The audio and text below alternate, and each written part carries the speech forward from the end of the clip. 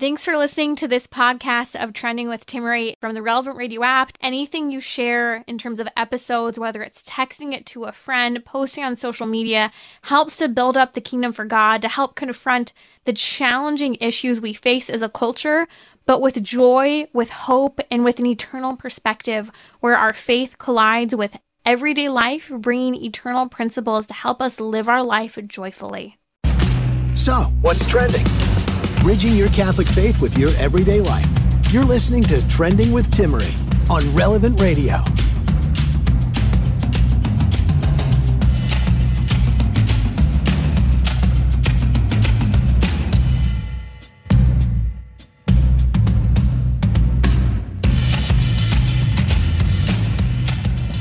Happy feast day of St. Teresa Benedicta of the Cross, also known as St. Edith Stein, as I commonly refer to her. She took the name of Teresa Benedicta of the Cross when she became a Carmelite sister. Prior to that, she lived an incredible life. She was actually born into a Jewish family, and being raised Jewish, she ended up for 2 decades actually living as an atheist and studying philosophy and even at the doctoral level. And eventually, after reading the writings of St. Teresa of Avila, she actually ended up converting to Catholicism and becoming a Catholic nun.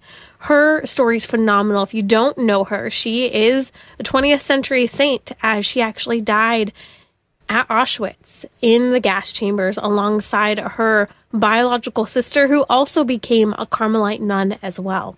Now, one of the reasons why I in particular love St. Edith Stein is because she has not just an incredible story, but she, in the midst of the 20th century, at a time when we've commented on it before, the bloodiest century in recorded human history, she spoke in a particular way to what it means to be a man and what it means to be a woman.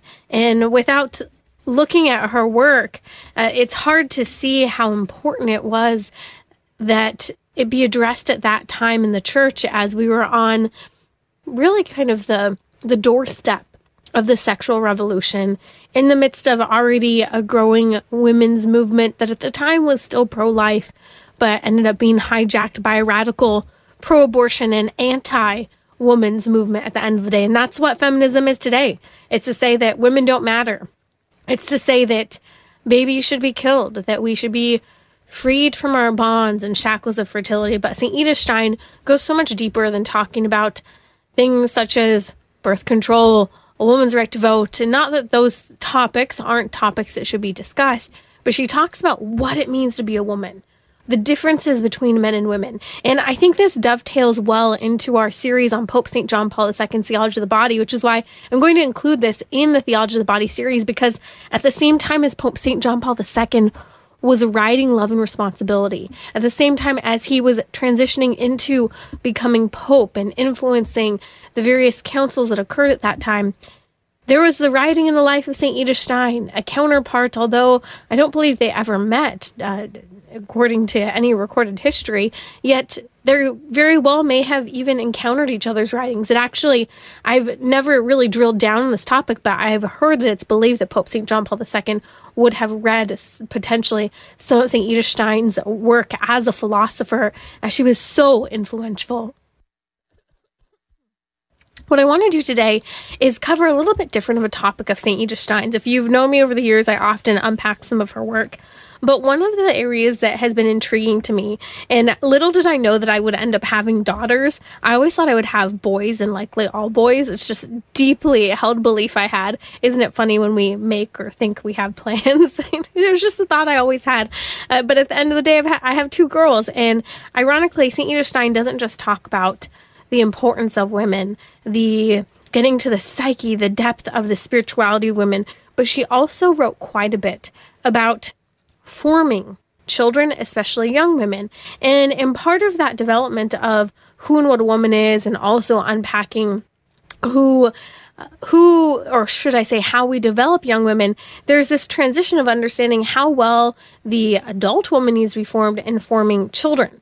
And so we're going to unpack this in just a moment here, but I do want to put a little bit of a teaser out here, because joining me in just a few minutes today on Trending will be Paula Scanlan. Now, if you don't know who she is, she has really taken the media by storm over the last couple of months because she is, or was, should I say, one of the teammates of a man who calls himself Leah Thomas, who competed at Penn State. She was on the swim team at Penn State, on the women's swim team at Penn State, and she's sharing her story. She's Catholic. She's speaking out against men in women's sports, and she's telling her story about being a teammate of so-called Leah Thomas, who is a man and competed in and with and amongst women. So join me for that in just a few minutes here on Trending.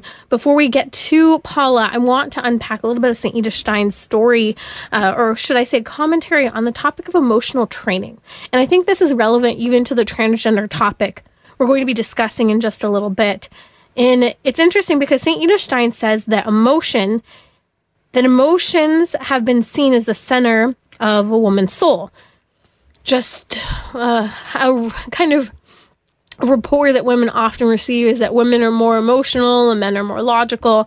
I'm not going to comment on that per se right now, but emotion is fundamental to who we are as human beings, and women tend to be, as the way goes, we say more in touch with their emotions. Now, I think that we as a society are very out of touch with our emotions and ruled by our emotions in a very unhealthy way. As we know and understand, our lower faculties, and that includes our emotions, are supposed to be brought into alignment with reality. So you can experience an emotion, but that doesn't mean that you should act on it. We live in a culture where people often say, well, how do you feel about that? To which I often respond to people and say, well, I know how I feel, but I'd rather share how I think, what I think about that. And often, especially here on Trending, what the church teaches about that, because what is truth? I think that's a challenge of the 21st century, aligning reality and our feelings. And they often won't align. We'll struggle for them to align, but it's important that as human beings that we're addressing how our feelings, our reactions to things line up with reality and how we bring right order to our emotional life. And so when the comment's made that the emotions have been seen as the central of a woman's soul, I think St. Edith Stein has key insights here. She says emotional formation will have to be central in the formation of women. She says such emotional responses demonstrate the conflict of the individual with the world and also within ourselves.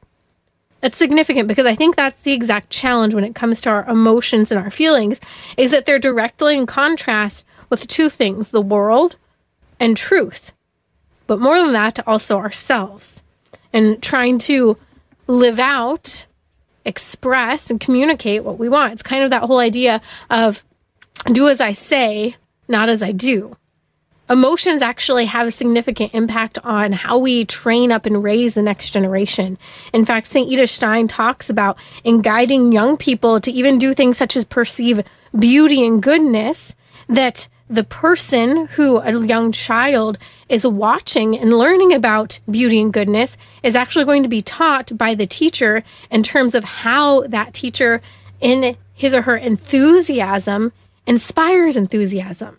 So how we as adults teach those who are learning from us, whom we have an impression upon, how we teach them isn't just a matter of, okay, this is what's true, this is what's false, but it actually matters what our emotional response is and what we enthuse in others, how we bring about and inspire enthusiasm, as St. Edith Stein indicates. And so what she's getting at is how important emotional training is.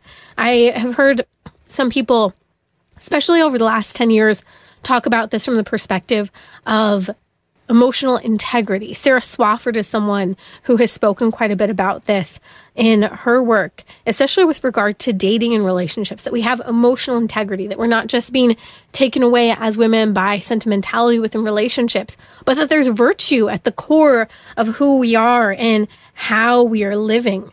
And that requires extraordinary graces and self-discipline. Grace is only make this possible. Only grace makes possible this level of self-control and I think I would say what's really important is self-possession and self-awareness.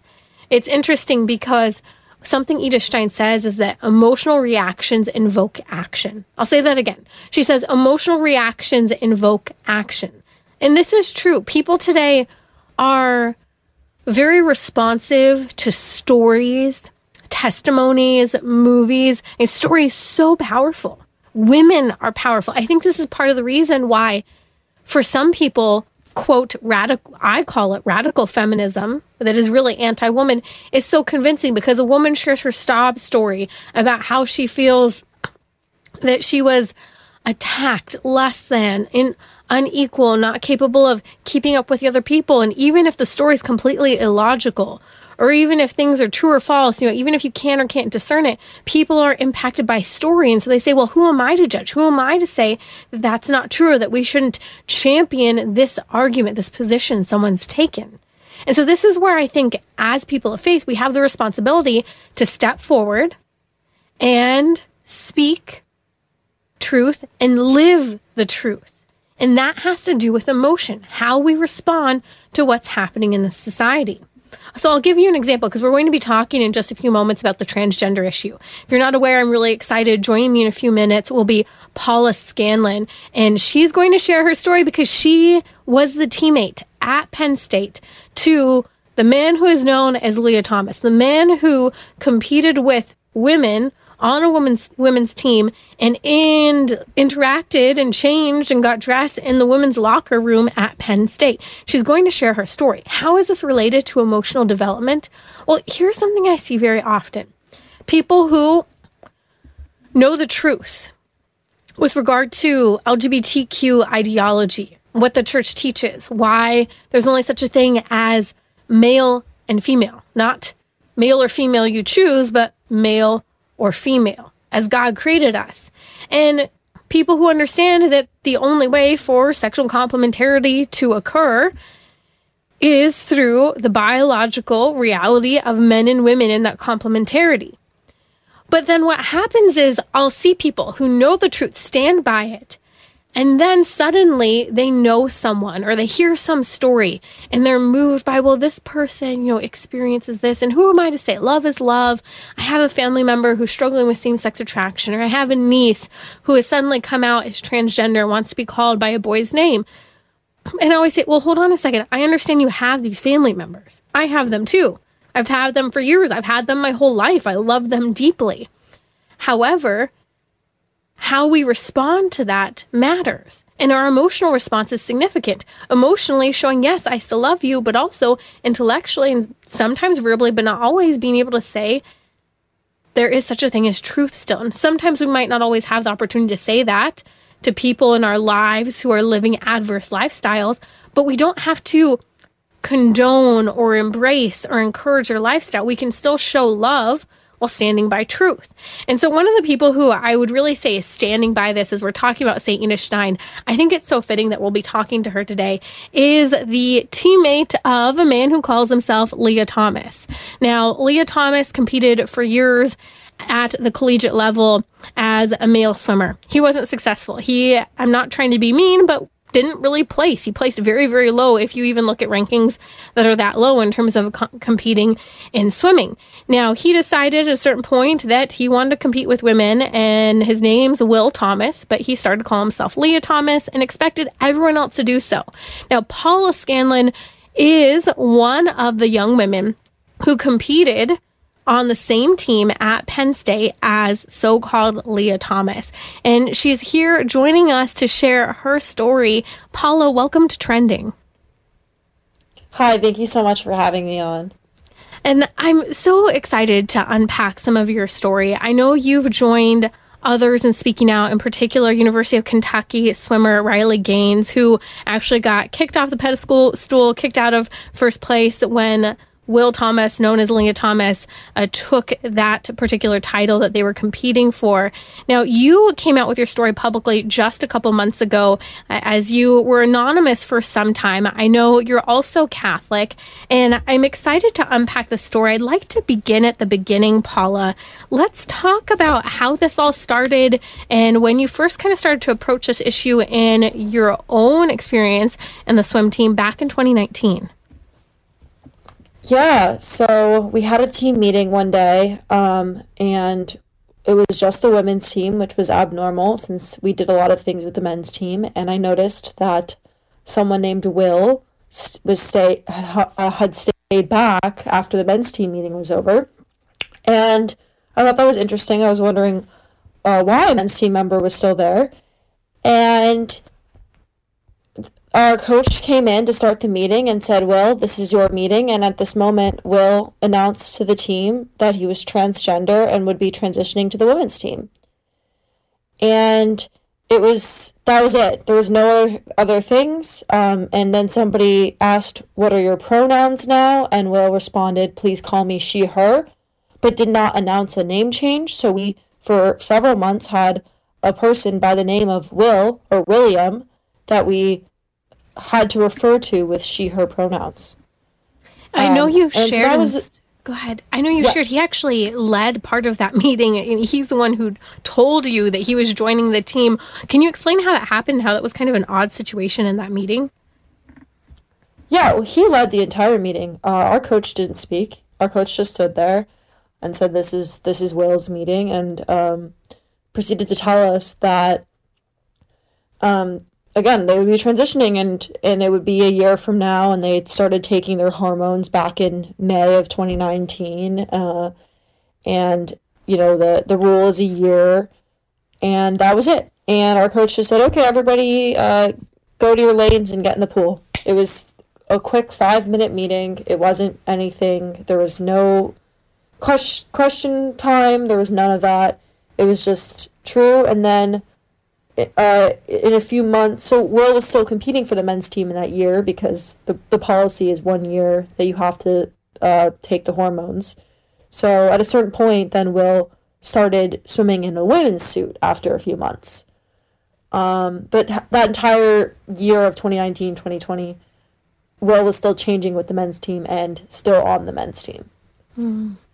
Why do you think your coach didn't lead the meeting, but instead just gave the platform to Will in that experience to let you know, hey, a year from now, I'll be competing with you guys. I'm now transgender. Why do you think that occurred in that way? I've never really thought about that, actually. You're the first person who's ever asked me this, and I've been talking about this for a long time, privately and publicly. I do think part of it was definitely uncomfortable for our coaching staff, for sure. And I think our coach just wanted it to be a team thing and a team conversation. At least that's how I interpreted it. And that also, they always say, your personal decisions are your own, right? If Will deciding to be a woman or whatever is their own decision. And I think it's also uncomfortable to talk about somebody else's big decision like that. So I definitely think the coach wanted it to come from Will. Do you think your coach was uncomfortable with it and was maybe being told by someone higher up that is your coach male or female? Yeah, he was a male. Yeah. Was your coach, maybe, do you think he was uncomfortable and maybe didn't want to address it himself and was avoiding it, and so just said, okay, I'll let this man have the platform and share this news because I'm not necessarily on board? Yeah, definitely. But again, I don't know specifically the conversations that they had prior to the announcement or how it was first raised, right? I don't know how many months my coach knew before we were all told. I assume it was a decent amount of time before we were told. So I'm not sure what the reaction was, but I do know that he really had no choice but to be accepting because, again, these institutions, these universities, they will just put in a coach that will be accepting and will be comfortable with it. Right. So, unfortunately, it puts these coaches in really challenging situations. Mm-hmm. Yeah.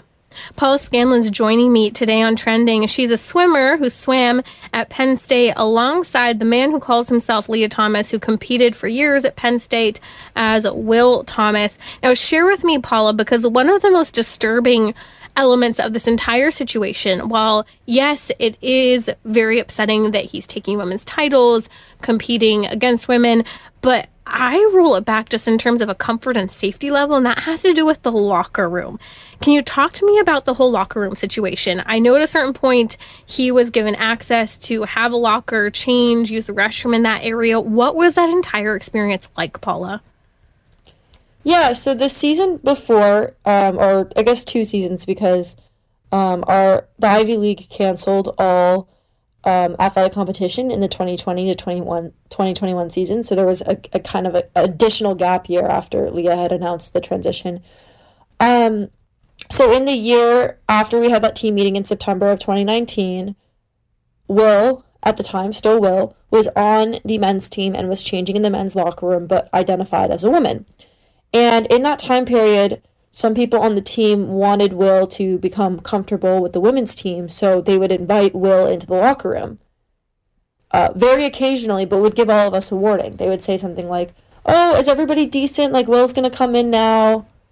For, you know, it was very interesting. And I said, "Oh, okay." And so then I assumed that because there was a warning then that Will would not have a permanent locker in our locker room. So just to be clear, though, because I want to make sure I'm understanding this. So before he was competing with you guys, is that correct? This was already occurring, that people would say, "Hey, Will's coming into the locker room. Is everyone decent?" Is that what was happening? Yes, and at this point had already announced that their desired pronouns were she, her, and was going to be transitioning to our team and was identified as a woman. All of that. All that was true, but we got a warning. And now, I remember laughing. I thought that was so funny. And then eventually, when Will did eventually get a locker, or Leah at the time got a locker in our locker room, there was no warning. Now, may I ask, was your coach ever allowed into the women's locker room? Were any of the fathers ever allowed into the women's locker rooms?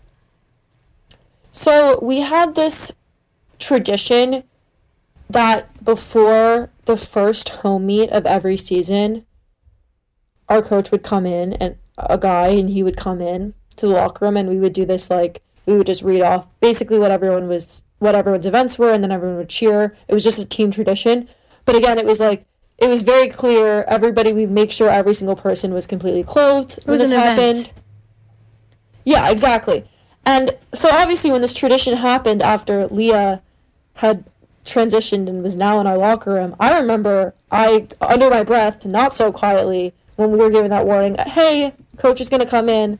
And I said, why does it matter? Why do we even need a warning? We already changed with men. I think like one or two girls heard me say that. Because it was just it was so ridiculous. It was just, it's, you either say that they're a woman and they should just come in the locker room or whatever, or you don't. And you can't be halfway consistent on these things. You either fully buy into it, you fully believe that it doesn't matter what your parts are, you are a woman, you are this, you are that, which I don't agree with, or you don't. And there's just logical fallacies here with that, and it just doesn't make any sense.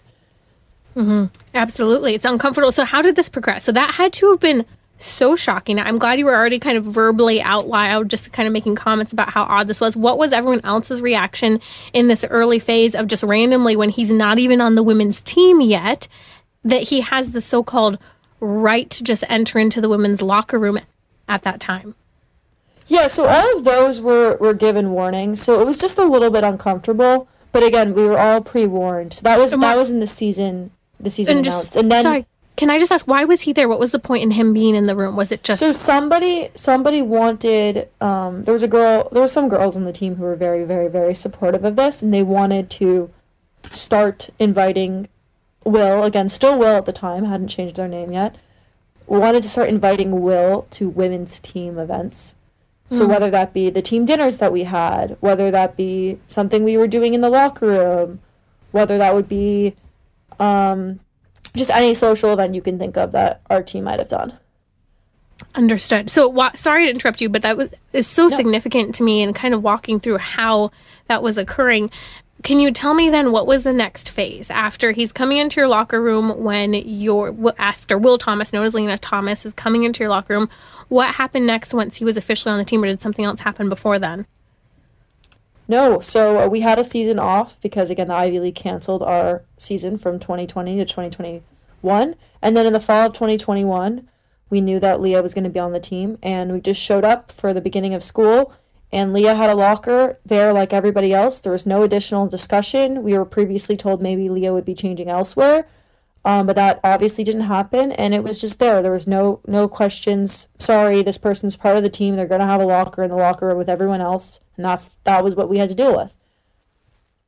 I want to come back talking to you about what it was like actually sharing a locker room with Leah Thomas. If you're just joining us, Paula Scanlan's joining me today on Trending. She was one of the teammates at the University of Pennsylvania with Will Thomas, who is a man who has been going by Leah Thomas in the public sphere for the last couple of years over the controversy surrounding men in women's sports in the name of so-called transgenderism. Paula Scanlan's joining me to share her story. We'll be right back to talk a little bit more about the experience in the locker room, why men shouldn't compete in women's sports, and much more. Again, that's Paula Scanlan, who competed side by side with Leah Thomas at the University of Pennsylvania. I'll be right back here on Trending.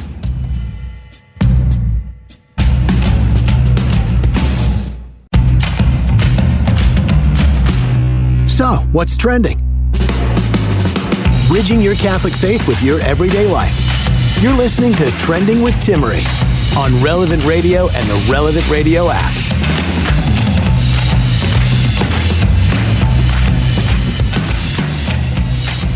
Joining me today on Trending is Paula Scanlan. She is courageous, and I am so proud of her. A young woman who is using her voice to share what she experienced. And I know the media mob and a lot of people don't like what she's saying. Paula, here's the deal. Paula was a swimmer at Penn on the women's swim team alongside a man who changed his name to Leah Thomas and stole trophies and titles from people such as Riley Gaines, who competed at the University of Kentucky, and many others. Now, why am I talking to Paula Scanlan? Well, she's coming out over the last couple of months, sharing publicly her experience, everything from being in the locker room alongside Will Thomas, known as Leah Thomas, to why men shouldn't be competing in women's sports. And one of the areas I really wanted to focus in on is what happened in the locker room. There's a lot to be said about men competing in women's sports, but there's a lot to be said about the discomfort, the dishonor, and the lack of just transparency that happened in the locker room. You shared, Paula, I had never heard this, that before Will was even competing with the women the year prior, he was already being allowed, when he was still identifying as a man with a male name, he was being allowed into the women's locker room at random. At that time, yes, with some announcement, but that was never done. There was a once-a-year event that occurred where the coach would come in at the beginning of the season to talk to the women's team, but that was it, and it was an event. It wasn't an ongoing basis. So you shared that by the time you guys entered into your 2021 to 2022 swim season, that now Will Thomas, I'm assuming he's going by Leah Thomas at this point, now has a locker room with you guys and is now changing in your locker room. What was that entire experience like? And if I can just ask bluntly, because I know everyone's wondering, was he exposing himself in front of you guys? What was happening in the locker room? Yeah, so for me personally, I was definitely very uncomfortable, and so I tried to keep my distance as much as possible. I never really looked over at Leah while Leah was undressing. I never really looked at anyone after this. I really just kind of quite literally stuck my head into my locker and changed. I'm so that was sorry. very much my experience. And I mean, yeah, and it was, but it, in the moment, it was just something we had to get through, and being removed from it, now I see really how messed up that was and how it was really unacceptable. But Paula, I also got lucky. Oh, I mean, that's horrific. I mean, I'm sorry, but just thinking about you're having to lean your head into your locker, avoid looking at anyone, and humiliatingly get changed in that room. That's horrific. Yeah, and I was fortunate enough to actually have a locker that was further away from Leah than some of the other people. The best way to explain it is there's kind of two different sections to the locker room. Everyone can still kind of see everyone, but there's two sections, and I was fortunate enough to be placed in a section that was further away. But I do have a teammate who is also Catholic by chance, and she actually got the locker next to Leah, and she changed in the family bathroom in the hallway for most of the season, and then the rest of the season she changed in the bathroom stall. Mm-hmm. Wow. And I feel so bad. I didn't even realize. I mean, I did kind of know in the moment that she was doing that, but I never really processed that it was actually every single day and every single time she got changed that she was making that decision. So that's just some examples of some of the stuff we had to deal with. And again, a lot of it is you just want to get through it. You don't really think about what you can do, and you view being on the swim team as a privilege in some ways. And in some ways it is, right? Not everyone can play a sport in college, and so you view it as, oh, this is just another sacrifice that I need to make. But this is not a normal sacrifice to have to undress in front of men. Now, was Leah Thomas was he actually getting dressed in front of everyone in the locker room? Yeah, and I think from what I will remember, I think Leah did a good job of covering the bottom half of their body. Again, I really truly can't speak to how it was because I very much never really wanted to look over, and if I accidentally did, it was very traumatic, frankly. So I tried not to, but I think that, to be fair to Leah, I think Leah did actually do a decent job of covering up the bottom half. Well, it sounds like But you're not the very top. traumatized in that experience too, that you're trying to avoid any potential of being exposed or just like not thinking about what you're seeing as well. You know, not to make light of this, but I'm uncomfortable even in locker rooms when people are already getting undressed at the gym and places. I can't imagine if someone of the opposite sex is there. So tell me, you're there, Paula, and if you're just joining us, you're listening to Trending with Timmerie. Paula Scanlan, she was a swimmer at Penn alongside Leah Thomas and was there for the whole transition when he was known as Will Thomas, still identifying as a man. You've got to listen to the full story, relevantradio.com/trending. If you've not been with us, the podcast will be available later on. Now, if you were to speak up, or one of your other teammates, and maybe some of you did at the time, about the discomfort in the locker room, what was Penn's response? Yeah, they told us that Leah is a member of the team and is on the women's team, and the rules allow Leah to be on the women's team. They're not breaking any rules. And so if someone's a part of the team, they have to have all the privileges that everyone else on the team does. And to be fair, I think that is actually consistent. I think that is true. I think I would be offended if I was told I had to change in the hallway. So I do understand why, if you're going to be a part of the team, you have to have all the same privileges.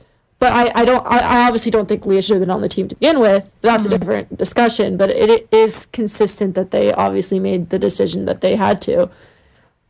Let's talk a little bit about your teammates' response. So in general, here you are, you're competing with a man who is beating out other people for titles. Example is Riley Gaines, who's been speaking out publicly from the University of Kentucky, among others.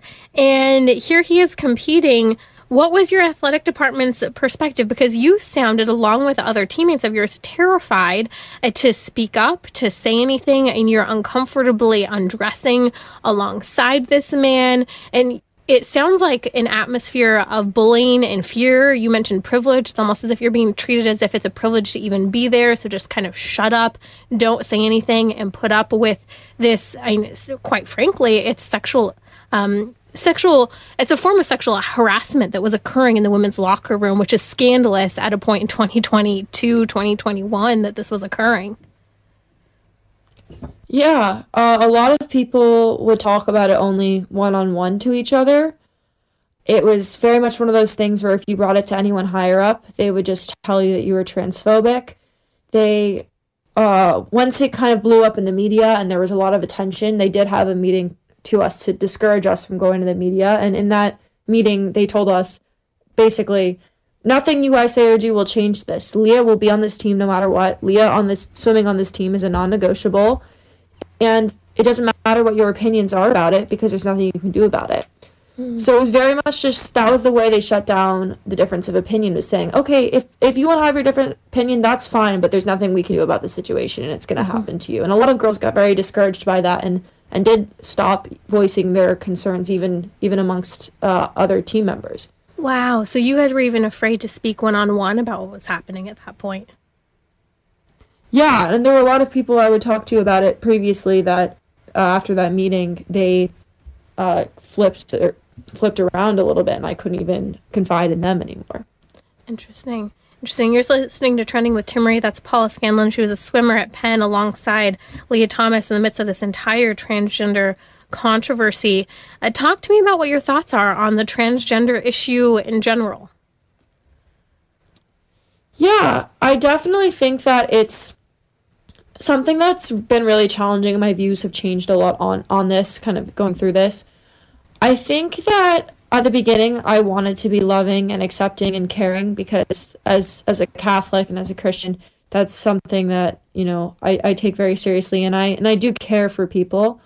And I wanted to understand maybe why they were feeling the way that they were and this and that. But as it kind of expanded, I saw that it was really infringing on our rights and enforcing their beliefs onto us, that if we even slipped up one time accidentally and called somebody the wrong pronouns, we were name called, we were just screamed at.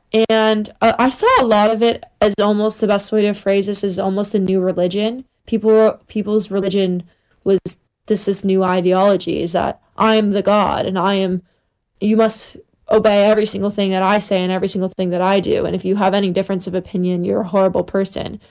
And they did for time make me feel like I was a horrible person for not accepting the fact that you can magically transition and change from one sex to the other. And I know that it's not true, and I understand people can express themselves any way that they wish, and I don't disagree with that. You can change your clothes, you can grow your hair longer, that's fine, but to suggest that your biology is different, I just don't think that that's really possible. Mm-hmm. And we're hearing stories of people who have transitioned after identifying as transgender, even going through double mastectomies and outright so-called sex changes, top surgery, bottom surgery, puberty blockers, who they're going through this at 12, 13 years old, a few years later change their mind. And as they're trying to unravel this, they face the reality, I can't have children most likely.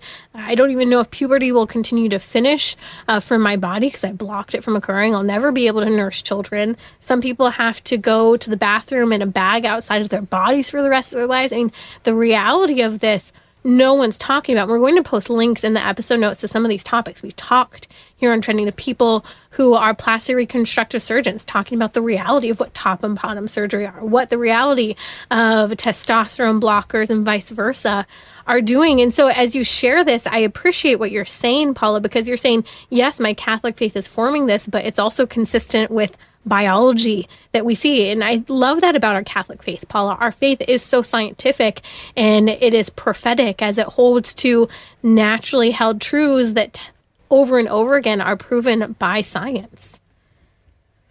Yeah, exactly. And that's something I've always said to people. And I think as this has gone on, I've noticed the Catholic response to it has been stronger. But really at the beginning when this happened, a lot of us, myself included, didn't know how to react to this, didn't know how to balance the wanting to be loved and wanting to care for others and wanting to wish the best for other people in the world and just, sharing love, but also balancing what the truth is.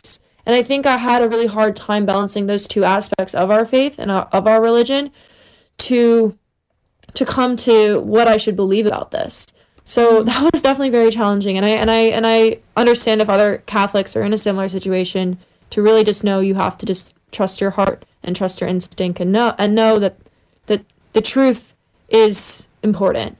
Mm-hmm. And Jesus Christ said, know the truth and the truth will set you free. And I think sometimes we're afraid of that. We think if I speak up for the truth, I will be persecuted. And there's such a thing as persecution. I imagine you are experiencing this significantly. It's a topic I would love to discuss with you on another day because there's so many elements to this, including the women's movement. So talk to me a little bit about why you don't think that men, even men who identify as women, should be competing in women's sports. Yeah, obviously men and women are different. On average, men are taller, have larger hearts, have bigger lungs, have their actual bodies are their hips are narrower, which actually results in being a little bit more hydrodynamic. So particularly in swimming, men have that advantage of just getting through the water, and the women's hips are wider to allow for childbirth. And that's just the reality in those certain things, which I'm grateful for, to be a woman and to have those wonderful gifts to be able to create life and things like that. But they, in reality, just make us slower at sports. And that's a sacrifice I'm willing to have for these other gifts that we get of being women. But it's just the reality and it's just the truth. And if people aren't willing to accept that, then I can only pray that they might someday realize, of course, men are going to be more competitive at any sport. Mm-hmm. And what you just said is so significant, and people want to deny this, yet neuroscientists today are being called neurosexist, chemists, people who dive into biology, and all these different areas of medicine, psychology, sociology. They point to the truth of the biological reality, and every single cell every cell of the human body has sex differences written into it.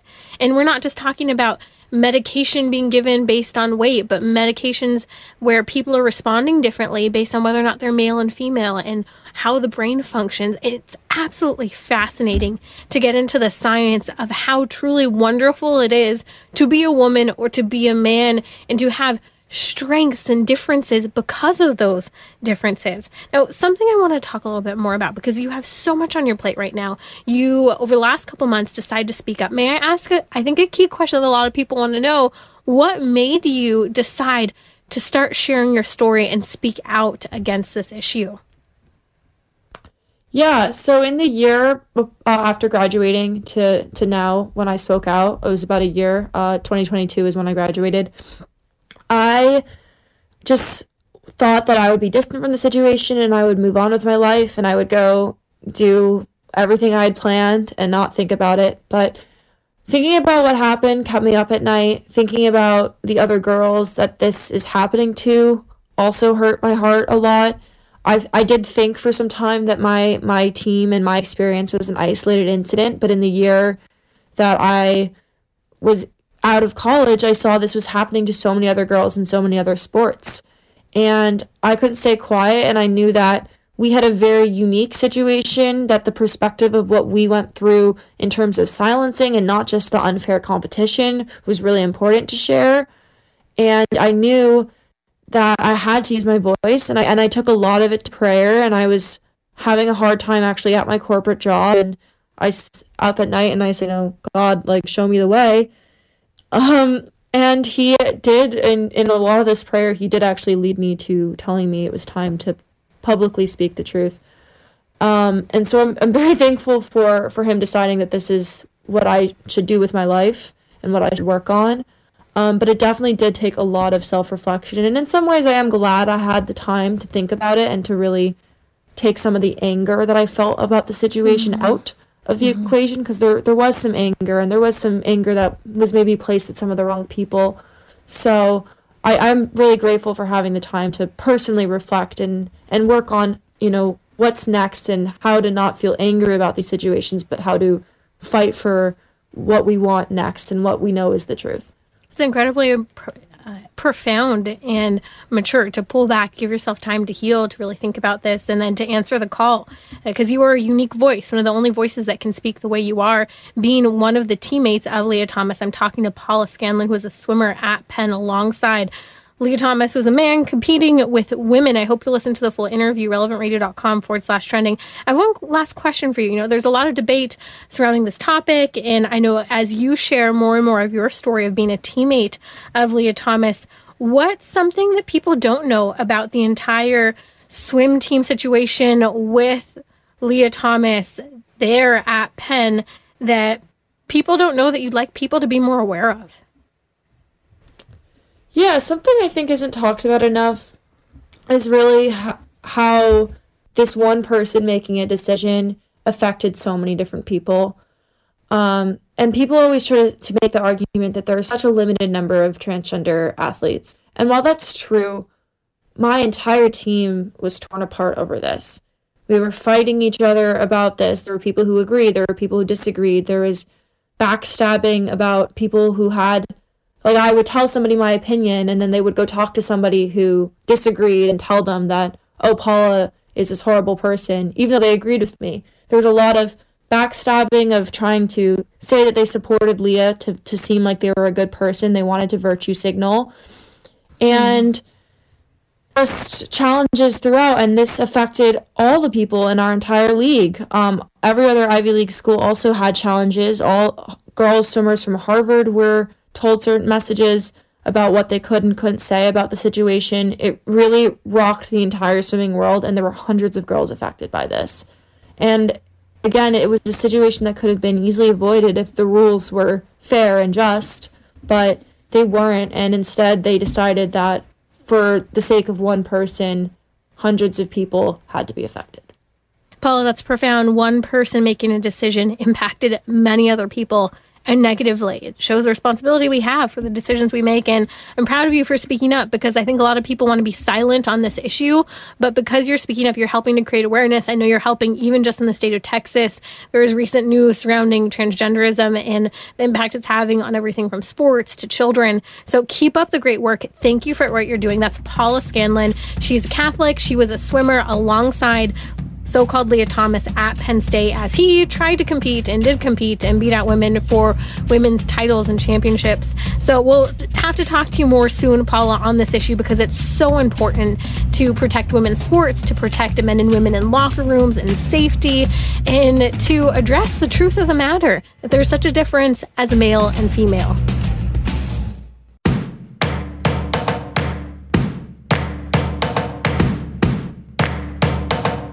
We're talking about what you're thinking about.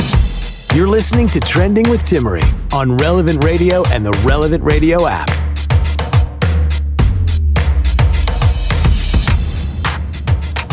Welcome back. If you missed the interview with Paula Scanlan, she was a swimmer at Penn alongside the man who called himself Leah Thomas, competing against women in women's swimming, women's sports.